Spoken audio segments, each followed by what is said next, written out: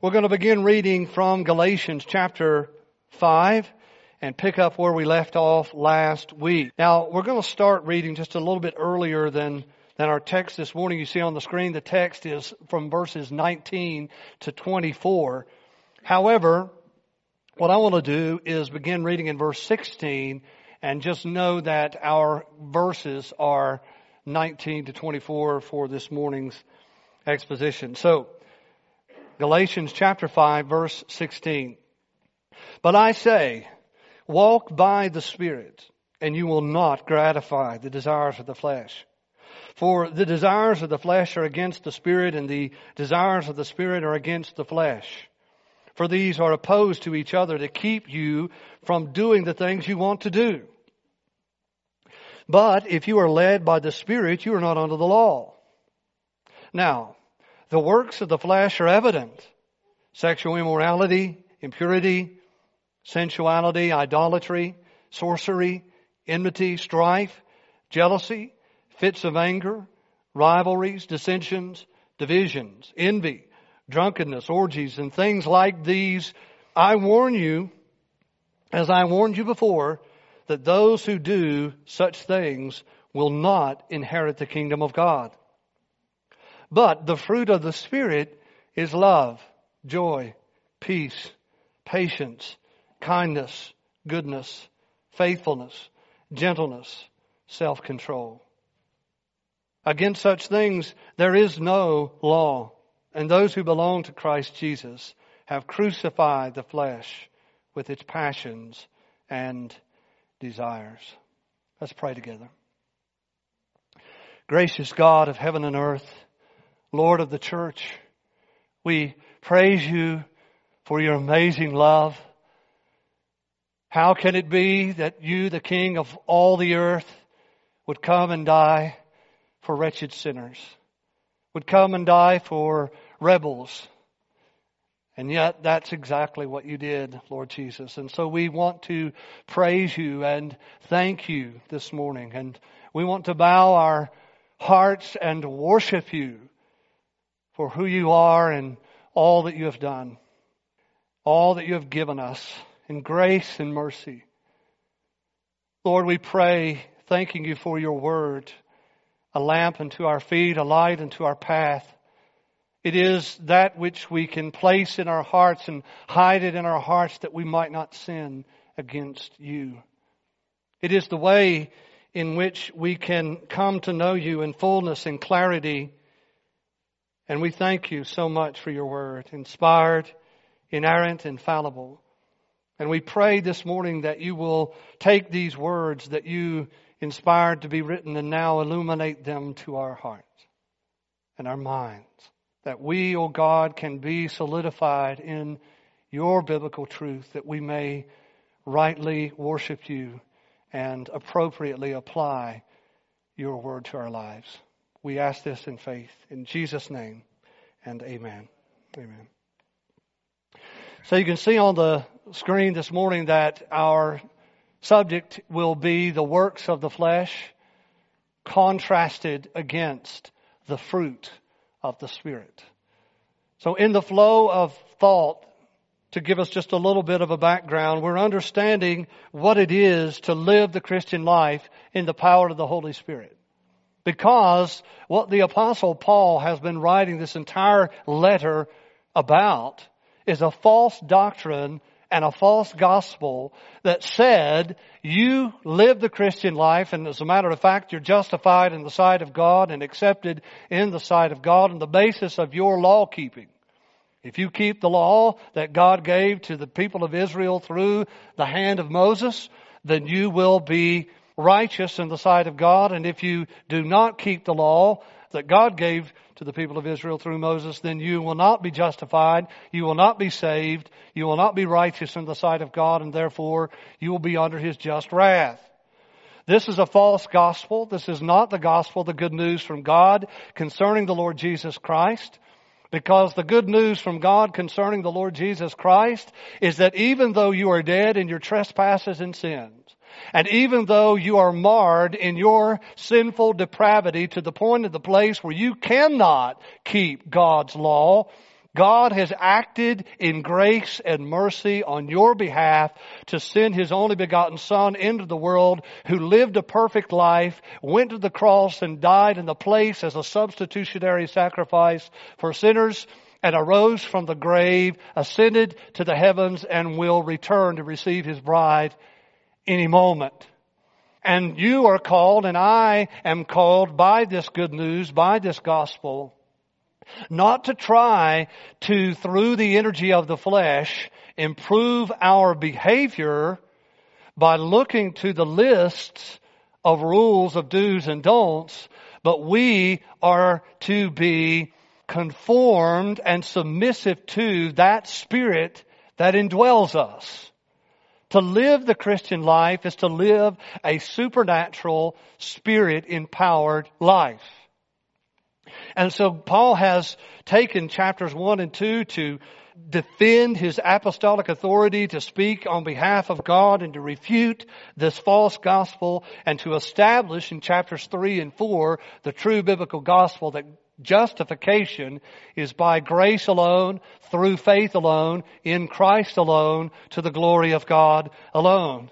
And then when we get in chapter 5, as we have learned, he turns the corner to the practical section of the book, helping us to understand that if we do not live the Christian life by trying to muster up through the energy of the flesh and self-effort to do better in our performance, how do we live it?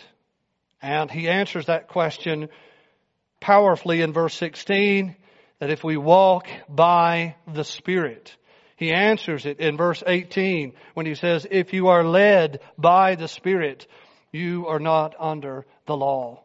It is not the law that you need to look to. It is God, the Holy Spirit, that you need to look to.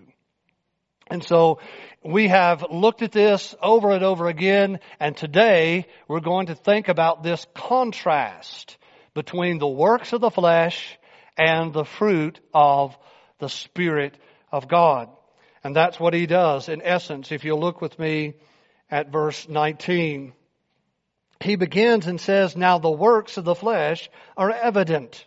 And then in verse 22, he says, but the fruit of the Spirit is love, and so on. So it's a clear comparison and contrast between these two concepts, the works of the flesh and the fruit of the Spirit. So let's take them one at a time. So number one, the works of the flesh. Paul mentions in verses 19 to 21, 15, what he calls evident works of the flesh. And these are contrasted with the ninefold fruit of the Spirit of God. So you have 15 works of the flesh, which is challenging for me to get through that in a single sermon. But we're going to try, and you're going to pray. And the ninefold fruit of the Spirit. God has given us stuff to say about all of those 15 and all of that ninefold fruit of the Spirit. Now, what is remarkable to me right off the bat is that Paul often uses lists of virtues and vices in the teaching of the gospel and how to live the Christian life. I want to give you a little sampling of that. So this is another advantage to having your Bible with you. Turn, if you will, to the book of Romans chapter 1. And this is, again, a place that I will have to be very careful to get you through this. But I want you to see that this technique, as it were, inspired by God as it is nevertheless something that Paul, the apostle, uses often in his letters to the local churches. Romans chapter 1, beginning in verse 29. Of course, you know that Romans 1:18 says the wrath of God is coming against all ungodliness. And then he goes on down after he talks about how they have rejected the truth and suppressed the truth as they pursued their own agenda, their own desires, their own fleshly desires. And he says in verse 29, they were filled with all manner of unrighteousness, evil, covetousness, malice. They are full of envy, murder, strife, deceit, maliciousness. They are gossips, slanderers, haters of God, insolent, haughty, boastful, inventors of evil, disobedient to parents, foolish, faithless, heartless, ruthless. This is a clear list of vices, of wickedness and works of the flesh that Paul mentions to the Christians at Rome. Turn to the next book in the New Testament, 1 Corinthians chapter number 5. 1 Corinthians chapter 5, beginning in verse 9. And again, we're thinking about how Paul employs these lists, and I'll tell you why I think that's important. Chapter 5, 1 Corinthians, beginning in verse 9. I wrote to you in my letter not to associate with sexually immoral people, not at all meaning the sexually immoral of this world, or the greedy and swindlers or idolaters, since then he would need to go out of the world. But now I'm writing to you not to associate with anyone who bears the name of brother if he is guilty of sexual immorality or greed or is an idolater, reviler, drunkard, or swindler. Not even to eat with such a one. For what have I to do with judging outsiders? Is it not those inside the church whom you are to read that word? So don't come to me after this sermon and say, you're not supposed to judge. I don't want to hear that. He says, Kevin didn't say it, the Word of God, Paul the Apostle, full of the authority of Jesus Christ. It is not those outside the church whom you are to judge. God judges those outside the church. We are to purge the evil person, he says to this particular local church, from among you. It is those within the church that we have to do with this kind of excommunication, this kind of particular kind of judgment. But the thing that's significant is all of those works of the flesh that he mentions in this text. Look, if you will, in chapter 6 of that same book in verses 9 and 10. He says in chapter 6 verse 9, or do you not know that the unrighteous will not inherit the kingdom of God? Does that sound familiar? In Galatians chapter 5, when he gets through with the list, he gives them a strong warning, the same exact warning. They will not inherit the kingdom of God. Do not be, what's that word? Deceived. Neither the sexually immoral, or idolaters, or adulterers, nor men who practice homosexuality, nor thieves, nor greedy, nor drunkards, nor revilers, nor swindlers will inherit the kingdom of God. And such, what? Were some of you. Significant point. So he does it again there. Turn, if you will, to the book of Ephesians. Skipping 2 Corinthians and go to the book of Ephesians, chapter 4. Ephesians chapter 4. And we'll just look at verse 31. Ephesians 4:31. Let all bitterness and wrath and anger and clamor and slander be put away from you, along with all malice. And so again, it's a very, very similar thing that he writes. If you look in chapter 5, down at verse 5 of the book of Ephesians, for you may be sure of this, that everyone who is sexually immoral or impure or who is covetous, that is an idolater, are you recognizing any patterns yet? Has no inheritance in the kingdom of Christ and God. Let no one deceive you with empty words. There's that word again. Let no one deceive you. Be not deceived. For because of these things, the wrath of God comes upon the sons of disobedience. Look, if you will, in Colossians chapter 3.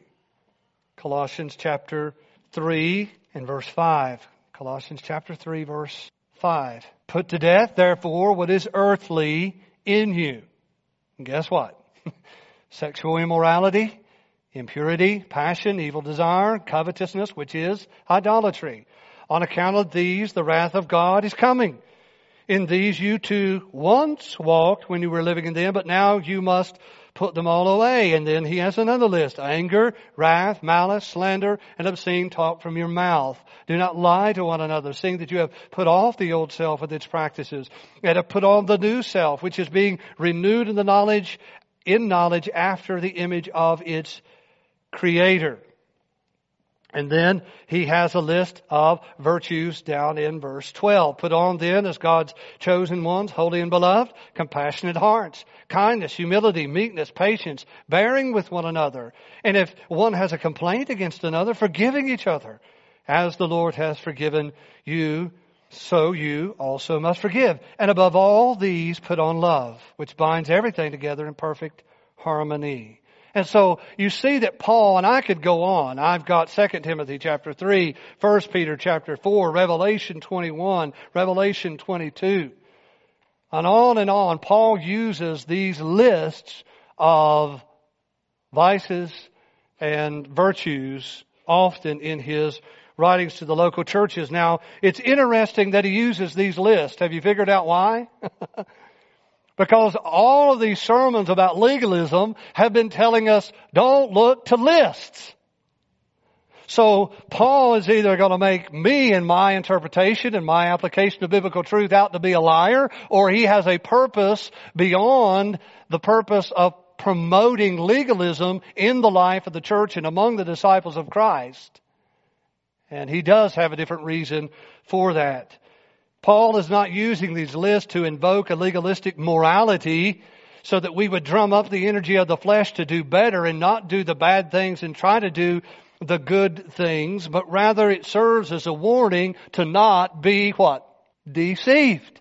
Over and over again, he says to them, these people who practice such things will not inherit the kingdom of God. Don't be deceived. And the reason is because there is a very, very, very powerful pitfall that people can fall into. You know what it is? Some people call it easy believism. Some people call it cheap grace. What is that? It's when a person has a kind of faith, a kind of belief, a kind of religious ritualism and Christian morality that looks to self to have this moralistic, ethical lifestyle that's usually subjectively chosen by the individual, kind of drawing it from Scripture. There's a tendency in people that are lost in sin, and even sometimes it's a tendency within people who are newborn babes in Christ to think that that's the way you have to live the Christian life, that you have to try to, through the energy of the flesh, improve your behavior by looking to a list of do's and don'ts. But Paul gives this clearly not to invoke legalistic morality, but to serve as a warning to those people not to be deceived. What can you be deceived with? You can, listen, be deceived that you are saved.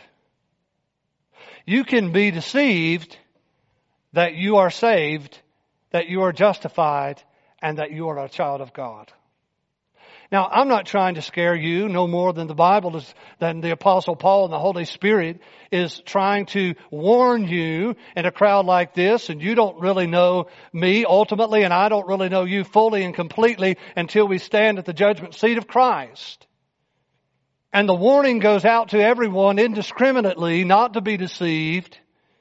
If you, going back to our text, are walking in the works of the flesh and enslaved to these works of the flesh, Paul gives a strong and emphatic warning not to be deceived. A lot of people think that if I just say a prayer, walk an aisle, go to the baptism, become a member of a church, then I'm saved. But that's not true.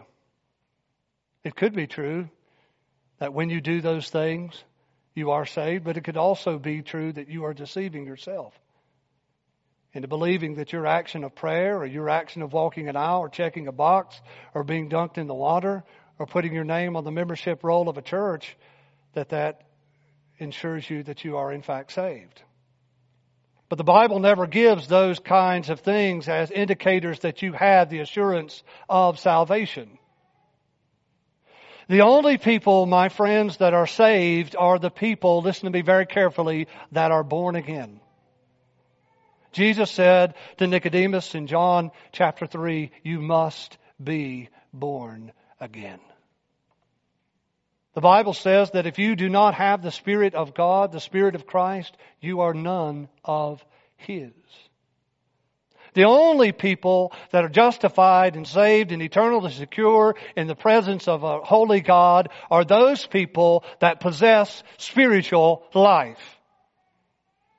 And it is easy for us to be deceived simply because we tend to look on the outward appearance of things, right?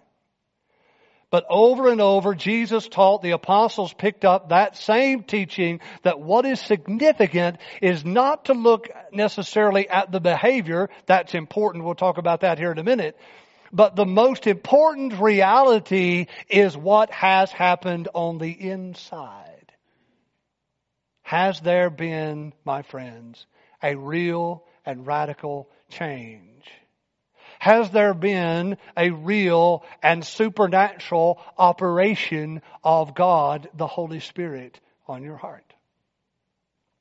Jesus taught this in Mark chapter 7. Where does sin come from? Where do the works of the flesh come from? Listen to me. They do not come from Satan. Satan does not make you gratify the desires that you yourself have in the flesh.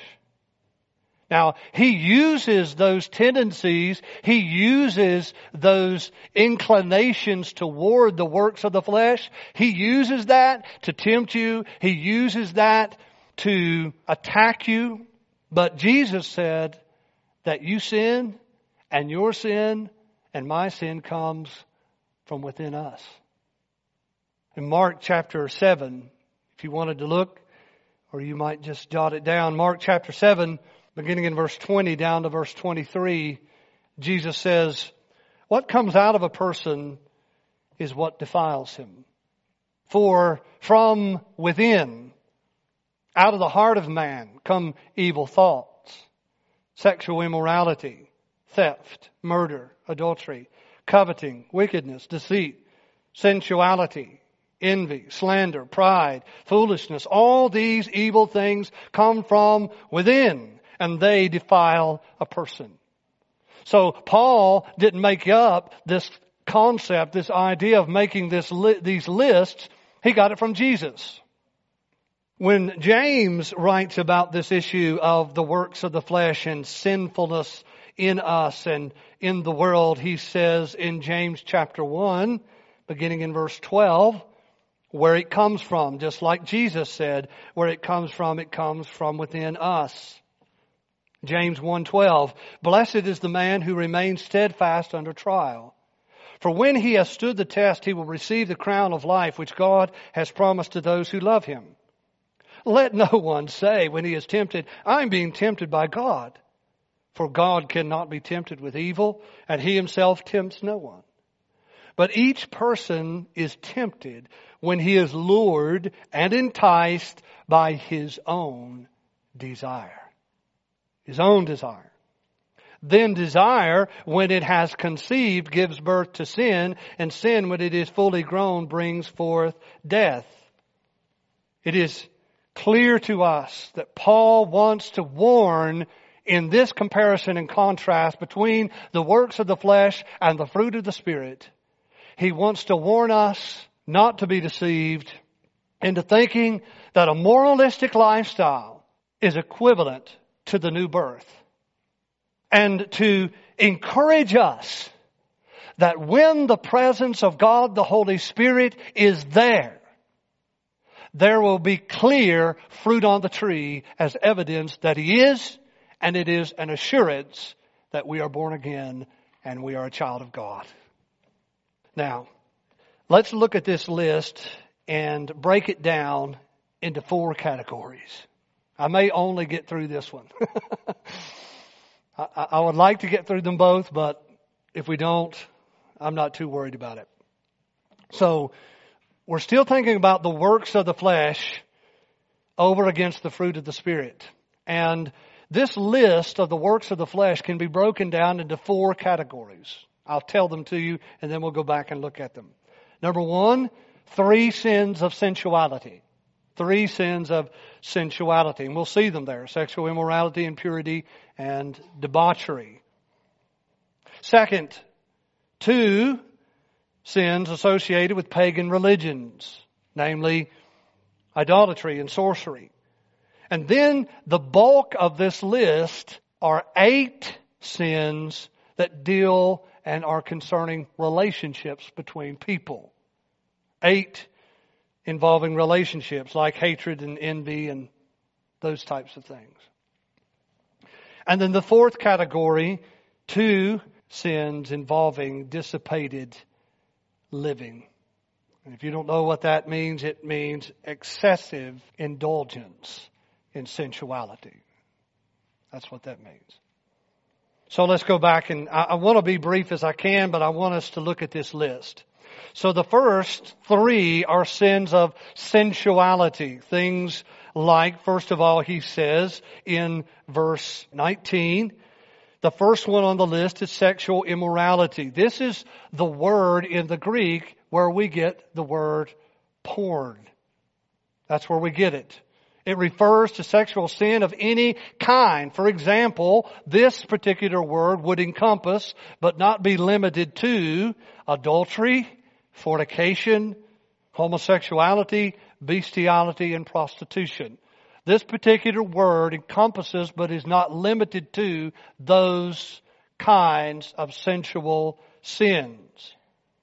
The second word is the sin of impurity, the works of the flesh, of impurity. And this is a word where we get our word catharsis, someone where we need to be thoroughly cleansed. This is the word impurity, referring to ceremonial uncleanness that barricades and separates us from approaching God.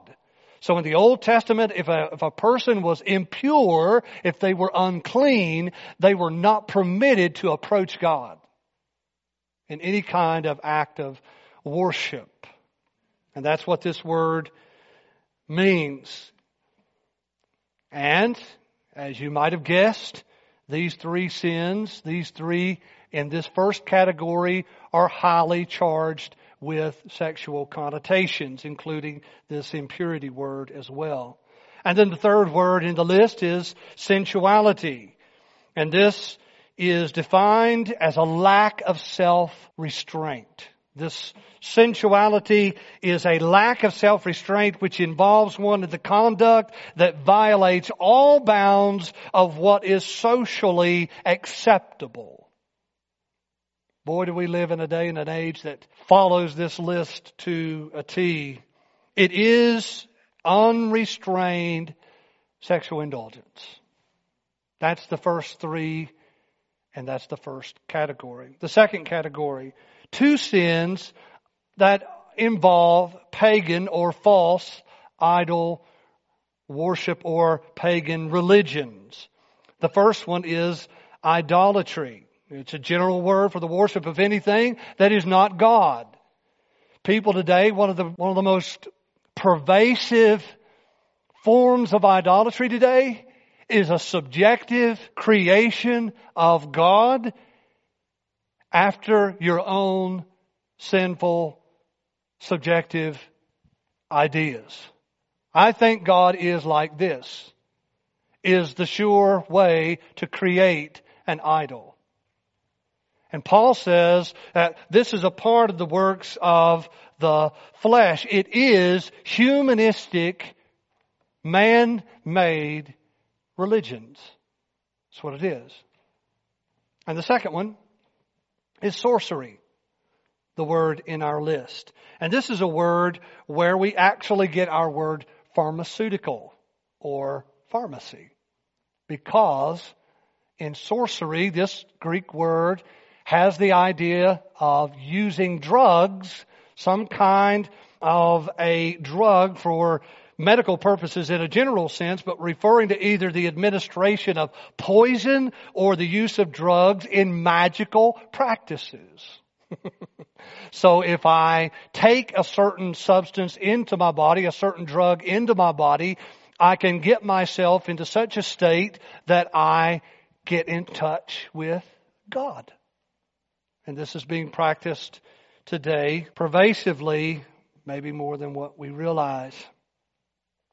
And so those are the categories of man-made religion and spirituality that are idol, false religious systems.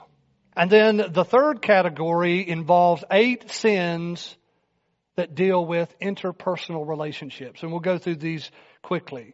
So one of the marks of a work of the flesh is it creates a problem and sows discord among people. One of the marks of the work of the Spirit of God is unity within the body of Christ. Unity and love among brothers and sisters in Christ. And one of the marks of the evidence of the flesh rearing its head is when there is conflict and self-centered dissensions and discord among people. The first one on the list there that you'll see is the word enmity. Enmity. And it means hatred, hostility towards someone else. This is a mark of the work of the flesh. Driven by fleshly desires, we have hatred in our hearts. And this sounds so similar, doesn't it, to Jesus talking on the Sermon on the Mount. And He talks about how you say that it's wrong to murder, but He said, no, think about where that murder comes from. It comes from your heart of hatred and hostility toward other people. The second word is the word strife. It means quarreling or discord. It's a self-centered quarreling. That's what it is. Strife. I've got to get my way. I've got to get what I want. And it means, and if you don't want what I want, then we've got problems. That's a work of the flesh. And then we find the word jealousy, which is self-explanatory. It's a sinful jealousy of other people. You're jealous of them. You want what they want. You don't want them to have it. You want to have it. Whatever it might be, possessions. It might be positions of power and prestige. It might be anything in which you are jealous. And these things promote sin and wickedness among people. Next one. Fits of anger, denoting a lack of humility and a lack of self-control. Have you ever had one of those? Fits of anger, where we are just uncontrollably angry and hostile toward someone else. There's a lack of self-control and a lack of humility and truly a lack of faith. Rivalries is the next one. And really the next 4 are kind of parallel words. Rivalries, dissensions, divisions, and envy. These are describing factional and self-oriented infighting. They all have that attachment. Rivalries, you think of divisive groups or cliques. This is where ethnic battles come in and racism comes in when we have these kinds of rivalries. My group is better than your group. My clique is better than your clique. These are the works of the flesh, and they are divisive. They are self-oriented infighting. You see this running rampant today. Divisions, dissensions, and envy. Spite and resentment toward the success or the possessions of someone else. And then finally, the fourth category is 2 final sins of dissipated living. Drunkenness and these, the word there, you can read it, it really means excessive feasting. It has the idea of drunkenness, which leads to all kinds of perverted activity. Those 2 last words. Drunkenness, which obviously is self-explanatory, but that last word was often associated with a lot of Greco-Roman idol worship and religious systems, because they would come together and have these excessive feasts that had a lot of alcohol and then a lot of debauchery, a lot of sinful activity that was associated directly with the worship of these pagan gods.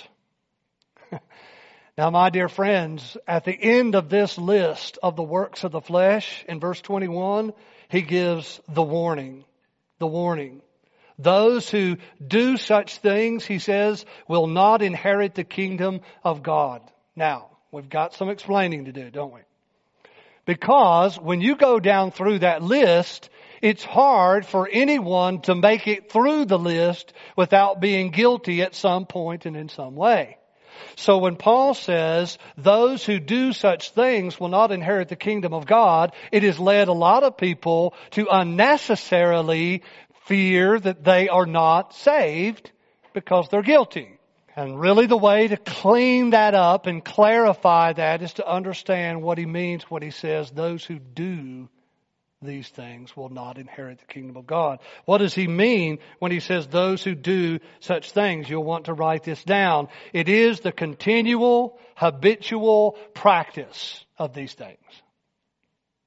So if you had a fit of anger today when you were trying to get you and the kids ready to come to church, it doesn't mean that you are not going to inherit the kingdom of God. But if you are marked by habitual persistence in these types of works of the flesh, you have no assurance that you are born again and that you will inherit the kingdom of God.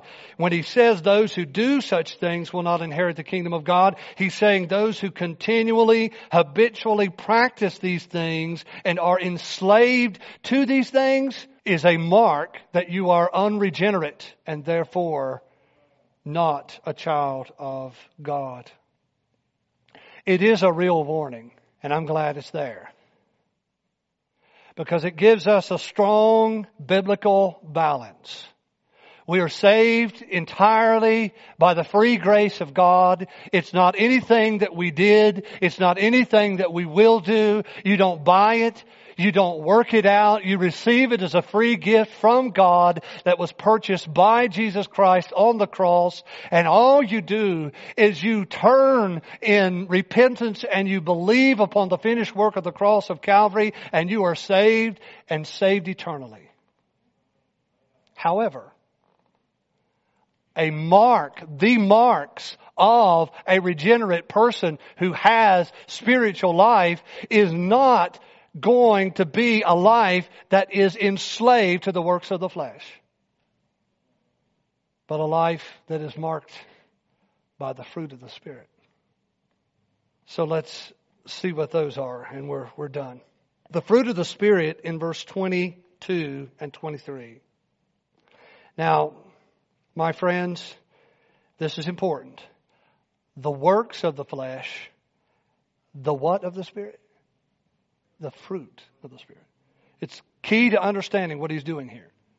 In this comparison and contrast, in this strong, knock your knees together warning, there is embedded in this last part an assurance of your childhood and of your belonging in the kingdom of God if you possess and are producing the fruit of the Spirit. And this is not because of anything that you do or have done. It's not because you work up the willpower to improve your behavior. But listen, it is because you are born again. It's because you have the indwelling person of God, the Holy Spirit, that you have the fruit of the Spirit. The works of the flesh are what happens when unregenerate people are left in that state, enslaved to sin. You may not do all of them. You may do more that are not listed in that list. These lists are not exhaustive lists, but they are categorically representative of what the works of the flesh look like and act like and are characterized by. Now, before we read this ninefold fruit of the Spirit, I want you to see, first of all, that this fruit is singular. It's singular. It doesn't say the fruits of the Spirit. It is the fruit of the Spirit. That's significant. Why? Because the fruit of the Spirit is a package deal. The mistake that you and I could make when we go home today is to try through the energy of somehow of our own willpower and flesh to produce love and joy and peace and patience and goodness and faithfulness and meekness and temperance. To try to do that from within ourselves would be a mistake. The whole reason that he gives this is so that we will understand that this is a package deal. If you have the indwelling Holy Spirit, you have the fruit. Now, It might be faint. It might be not as evident and not as pervasive as you would like it to be. But it will be there. All of it. Why? Because He is there. Look, read it with me. Verse 22. But the fruit, singular, of the Spirit is love, joy, peace, patience, kindness, goodness, faithfulness, gentleness, self-control. That ninefold package deal is the fruit of the Spirit. And the second thing I want to say about it is that this fruit of the Spirit is evidence that you are a child of God. Now, if you were not here the last couple of Sundays, you want to go back. Those messages are on the web to understand how that you live that out. How you work out what God has worked in. God has made you a new creation in Christ Jesus. Now you have new passions. Now you have new desires. Now you have new goals. Now you have new affections that are godly and God-word. And it is an active faith that must live out through self-discipline and through the utilization of all of the means of grace that God has given us so that we are filled continually with the Spirit, so that we're controlled and directed and led and empowered by God the Holy Spirit to produce the fruit of the Spirit in our lives. It's just that ultimately and decisively it does not come from you. It comes from God. It's the fruit of His Spirit, and it is a mark of regeneration that you are in fact born again. Well, it's exactly what Jesus said, was it not? I heard a preacher say one time, we're not called to be fruit inspectors. Well, my friends, that's what Jesus told us to be. So I'll pick Jesus over that preacher. Matthew chapter 7, verse 16. You will recognize them by their fruit. You will recognize them by their fruit. Listen to what he says. Are grapes gathered from thorn bushes? Do you get grapes from thorn bushes? Do you get figs from thistles? Do you get apples from peach trees? Do you get green beans from corn stalks? You don't. The tree bears the fruit of what it is. Jesus said, you'll recognize them by their fruits. So every healthy tree bears good fruit, but the diseased tree bears bad fruit. Beloved, the whole thing is a comparison and a contrast that says the works of the flesh and a mark of an unregenerate person that is enslaved to sin is this list of 15 different vices. But over against that is a mark of regeneration and the evidence of the presence of God. There's love. That's why I fear. There's been times in my life that I've asked God in prayer, God, what's wrong with me? Am I born again? And there have been times in my ministry that I have looked with tears at someone and thought, where is Christ in your attitude, in your action? Where is Christ? Where's the love of God? Where's the joy of the Lord? Where's the peace that surpasses all understanding? Where's the self-control? It's a fruit of the Spirit. If He's there, they are there. And the whole Christian life, I feel like preaching that other message again. The whole Christian life is the prayerful, intentional seeking of God through all the means of grace, the Word of God and prayer and the local church and Christian relationships, that you would be being filled with the Holy Spirit of God. And if you walk by the Spirit and are led by the Spirit, you will not gratify the desires of the flesh, and you're not under the law. That's what He's saying. And you say, well, what happens if I do feel like maybe I am enslaved? Then, my friends, you have one prayer to pray. Oh, God, have mercy upon me. Oh, God, have mercy upon me. You see, at the end of the day, my friends, and this again is not a scare tactic. This is a reality. At the end of the day, it doesn't matter what you say about yourself or what somebody else says about you or what I say about me or what I say about you. What matters is what God has done in your life. And if God has done a work, it's an eternal work. And the way that we know it is because there's a love and a joy and a peace and a long-suffering and a patience and a goodness and a faithfulness and a gentleness and a meekness and a self-control that are there because He's there. Let me pray with you. Father, we are so thankful today for your holy word. We pray that you would just take these words and seal them to our hearts. Give us an understanding, oh God. And I would pray for each and every one of the people that are in this room. I would pray for them, God, right now, that you would help them to realize just where they are. Just where they are.